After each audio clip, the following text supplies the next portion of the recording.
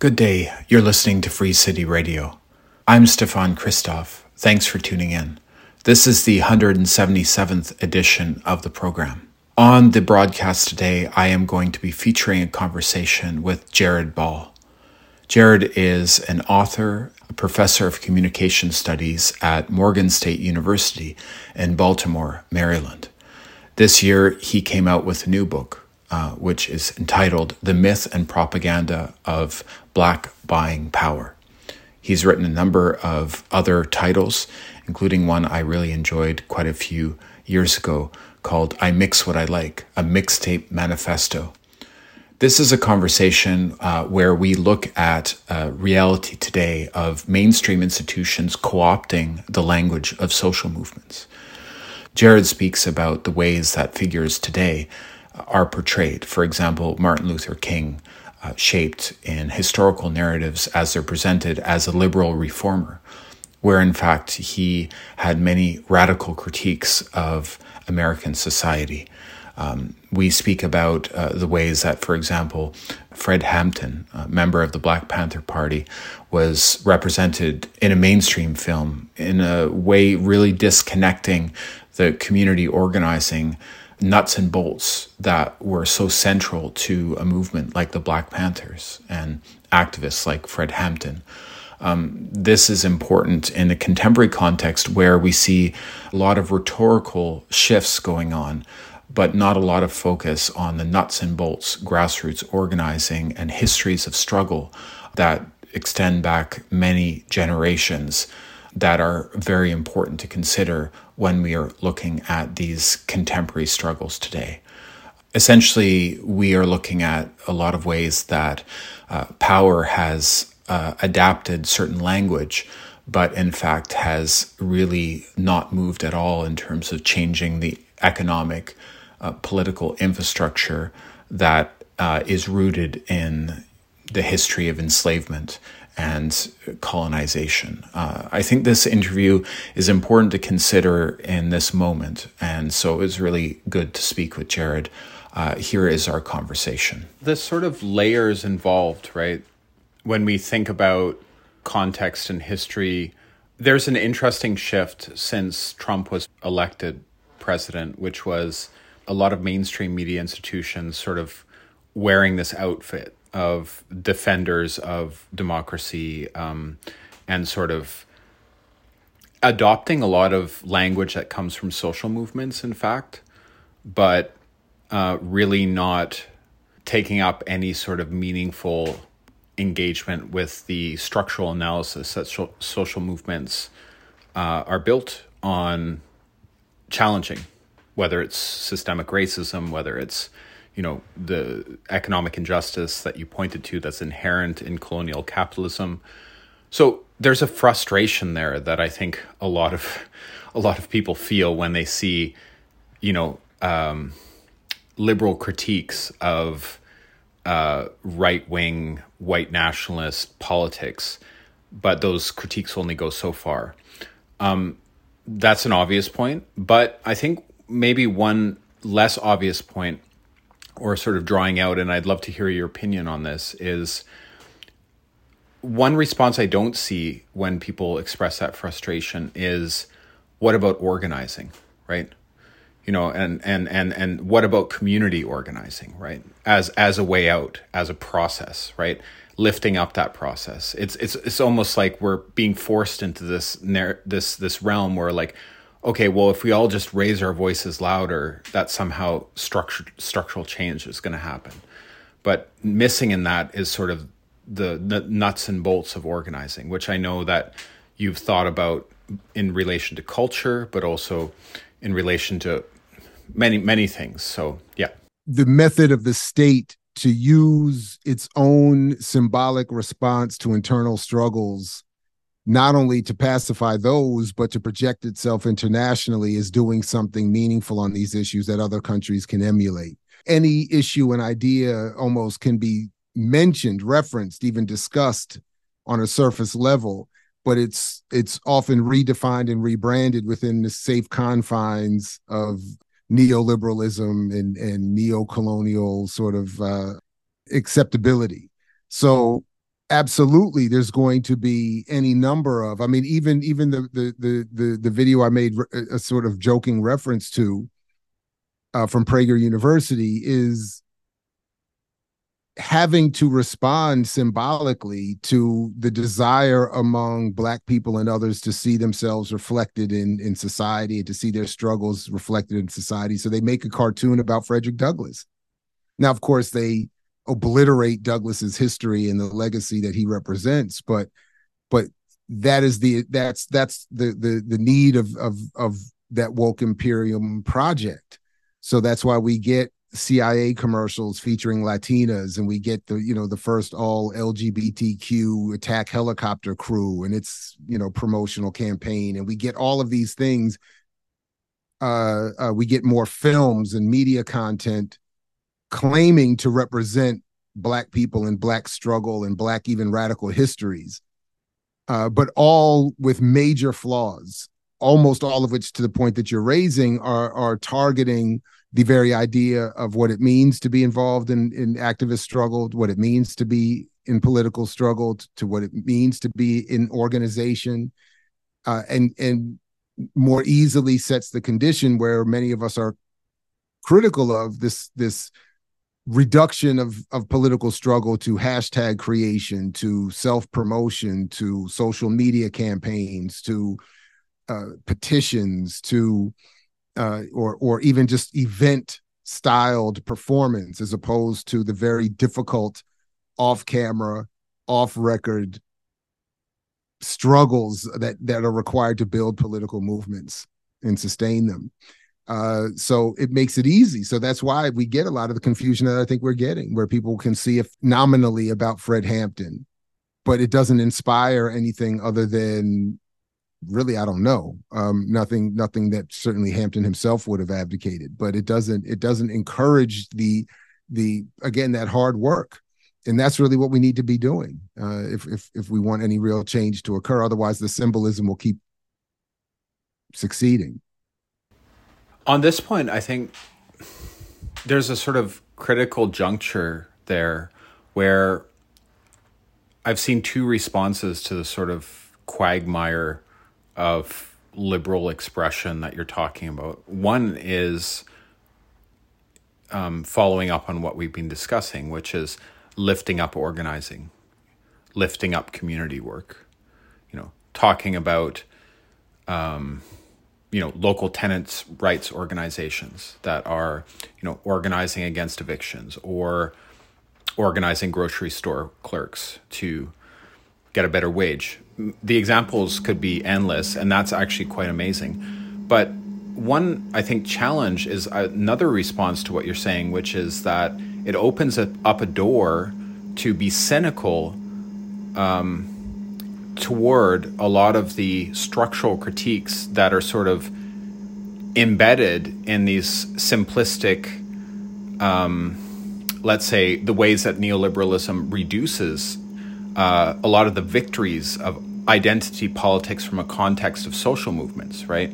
So because in some ways, at least it seems, there has been some victories, and I think we sort of, there's a lot of rhetoric that forgets that, right? Like the fact that corporations have had to say these things, or, structures of power have had to address, systemic racism or awareness around LGBTQ rights. Not to say they've addressed these things in any meaningful way, but they are paying lip service to it. In a lot of ways, and I'll just land with this as a question, any reflections on the ways that actually that points to victory of many generations of organizing? Because imagine that happening 20 years ago. Even if it's cynically happening now, it's still a victory. If you see what I'm saying, I find like this is a really hard but important conversation to have, And I feel like a lot of people all around are trying to find the language to address what's happening, because it's sort of confusing if you've been involved in these issues your whole adult life, and then you have these companies talking about this stuff. Part of what I'm hearing or seeing as a problem with that is that a lot of it is how we've been encouraged to misunderstand the history of these struggles. So yes, you could say there are things that have occurred now that couldn't have ever been thought to occur in the past. But at the same time, we could also say that if we better understand the past, we could understand that some of these things were never the goals. So the goal of those who fought, for instance, for Black people to have the right to vote was not so that we could pick for the lesser of evils every cycle.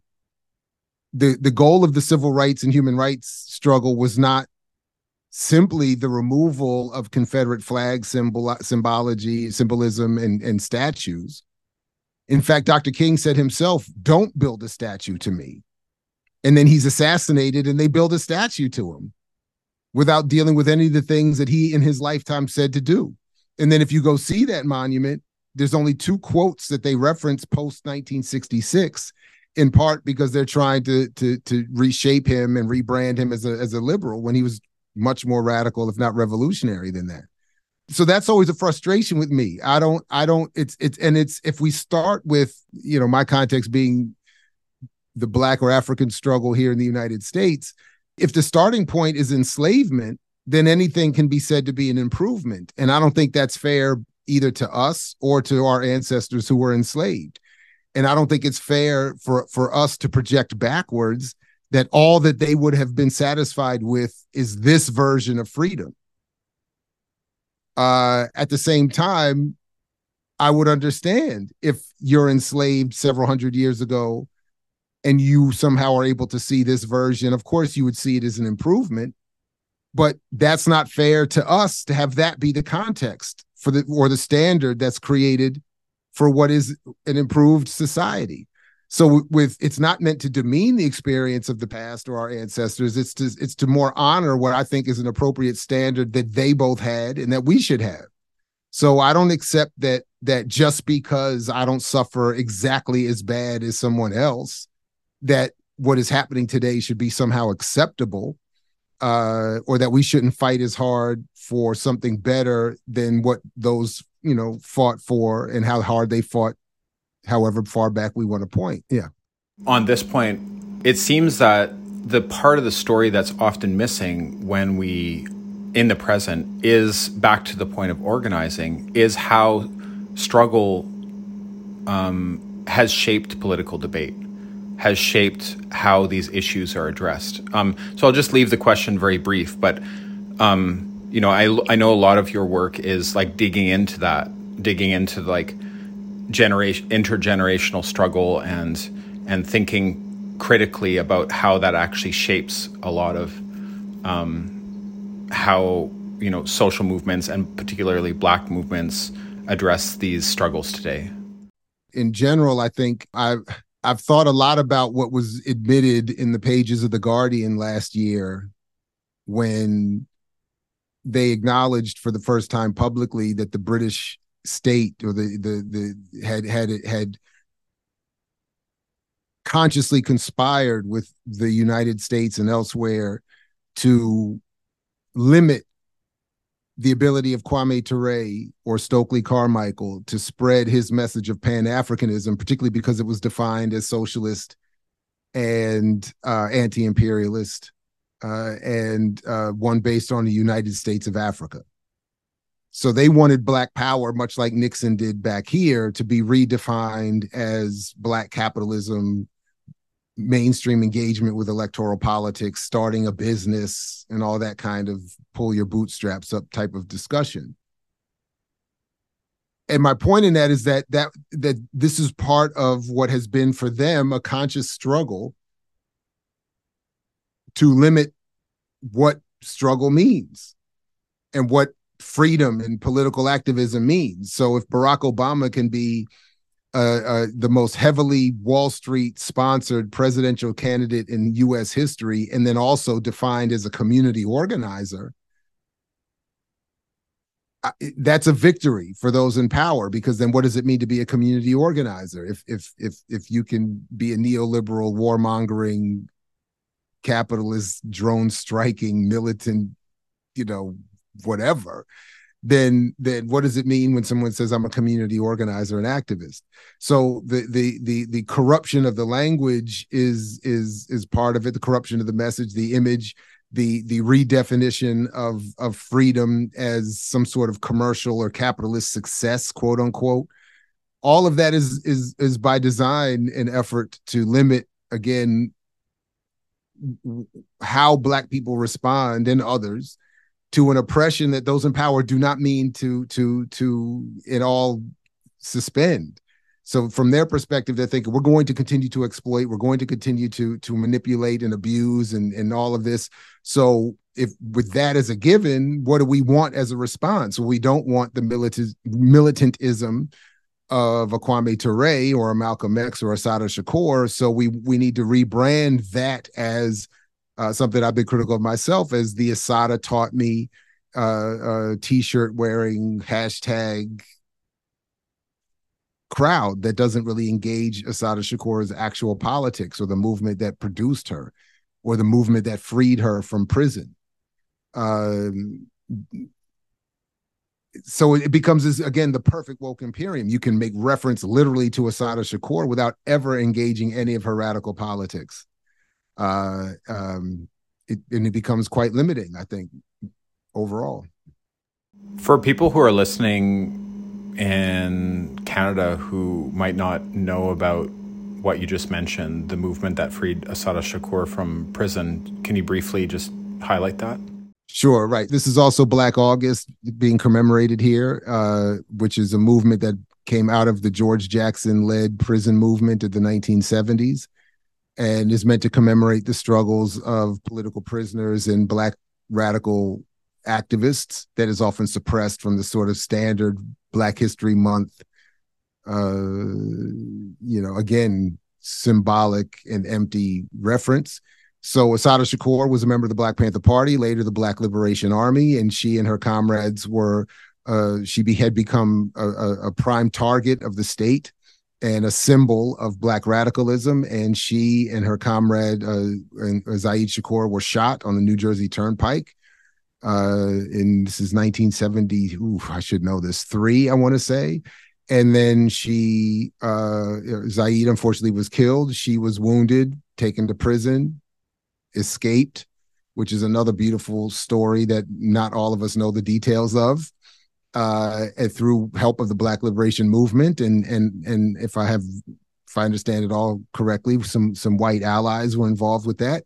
And she was escaped and fled to where she is now a target of the state to this day in Cuba, where even Obama raised the bounty. And so she remains, again, very much alive, but also a symbol of that more radical tradition of struggle that is often suppressed in this country and around the world. So appreciate that. You mentioned Black August, and I'd love to hear your take, because I know you're following things, on a daily, like through your conversation program. So maybe you could just mention that also, your the discussions that you share online regularly, and also any like community organizing or like movements today that you would like to like lift up or like highlight that maybe aren't getting a lot of spotlight from mainstream frameworks. So I'll just start by mentioning the work that my comrades mostly involved with at Black Power Media. Kalanji Jamachanga is involved with the FTP movement, does a lot of work around Black August.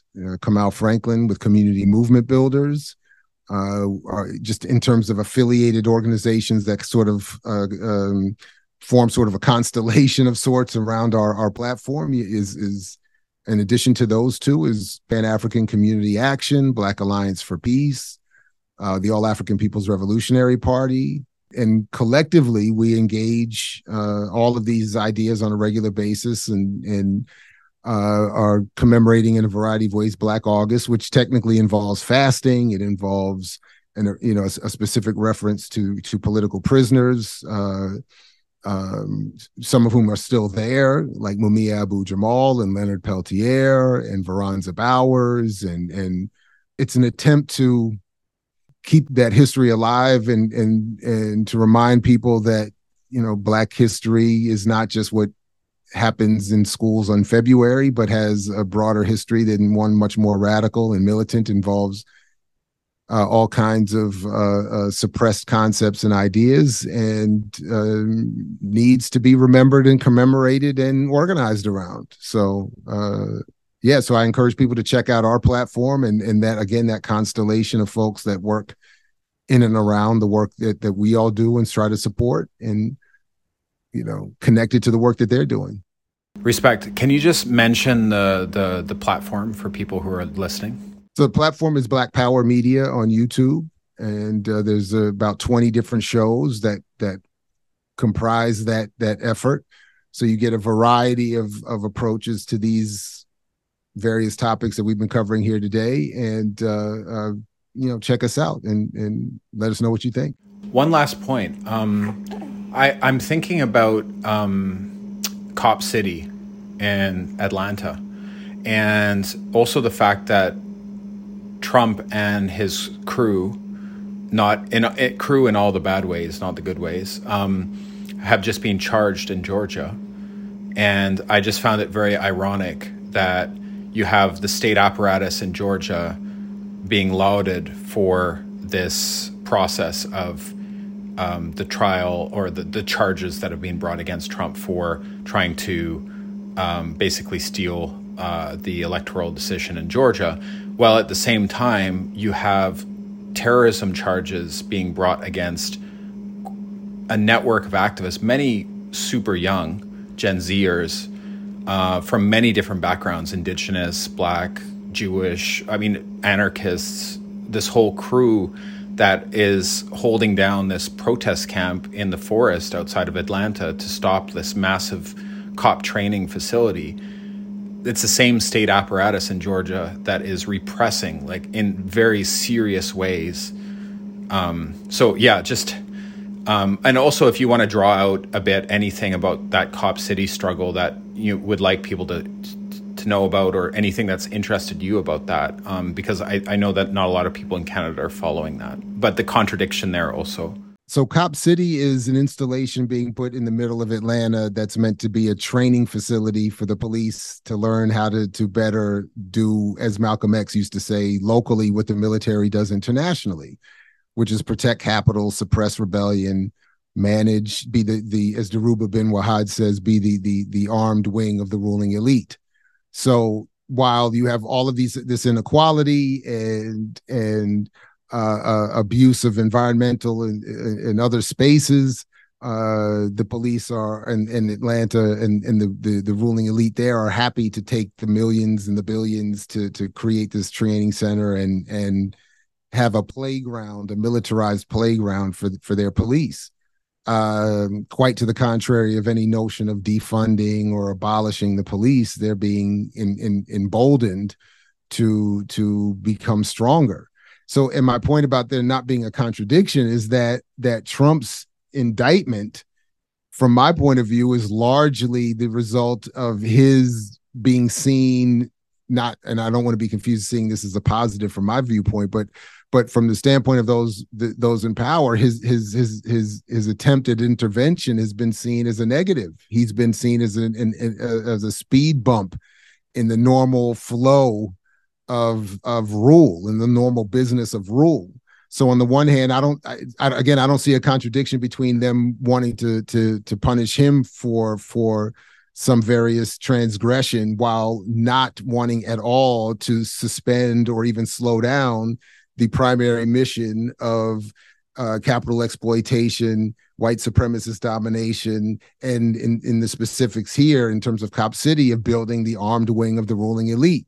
So it makes perfect sense, because none of us should be confused into thinking that any attempt to indict Trump is in defense of some progressive or revolutionary movement.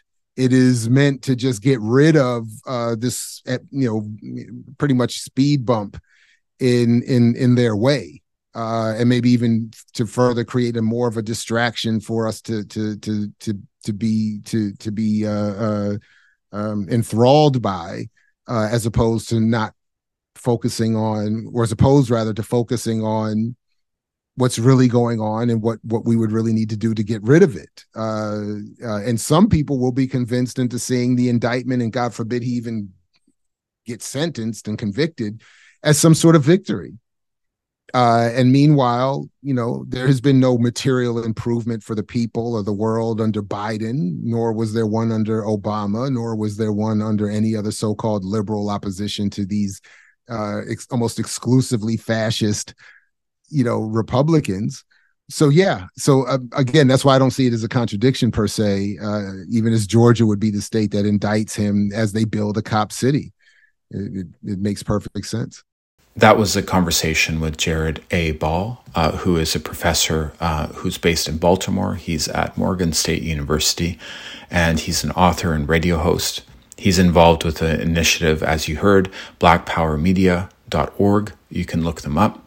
This year, Jared came out with an important book, which is called The Myth and Propaganda of Black Buying Power. You can look that up. It was really a pleasure to speak with Jared today on the program. Thanks for tuning in. Free City Radio is produced and hosted by me, Stefan Christoff, and we air on CKUT 90.3 FM at 11 a.m. on Wednesdays, on CJLO 1690 a.m., also in Tiohti, Montréal, on Tuesdays at 1 p.m., CKUW 95.9 FM in Winnipeg at 10:30 p.m. on Tuesdays, on CFRC 101.9 FM in Kingston, Ontario at 11:30 a.m. on Wednesdays, on CFUV 101.9 FM in Victoria, British Columbia on Wednesdays at 9 a.m. and Saturdays at 7 a.m., as well as now on Met Radio 1290 a.m. in Toronto at 5:30 a.m. on Fridays. You can find our archives at soundcloud.com/Free City Radio. Look us up as a podcast on Apple Podcasts or Spotify. Just look up Free City Radio. Thanks so much for tuning in. Please tell a friend about the show. That helps to spread the word. And I'll speak to you next week. Take care.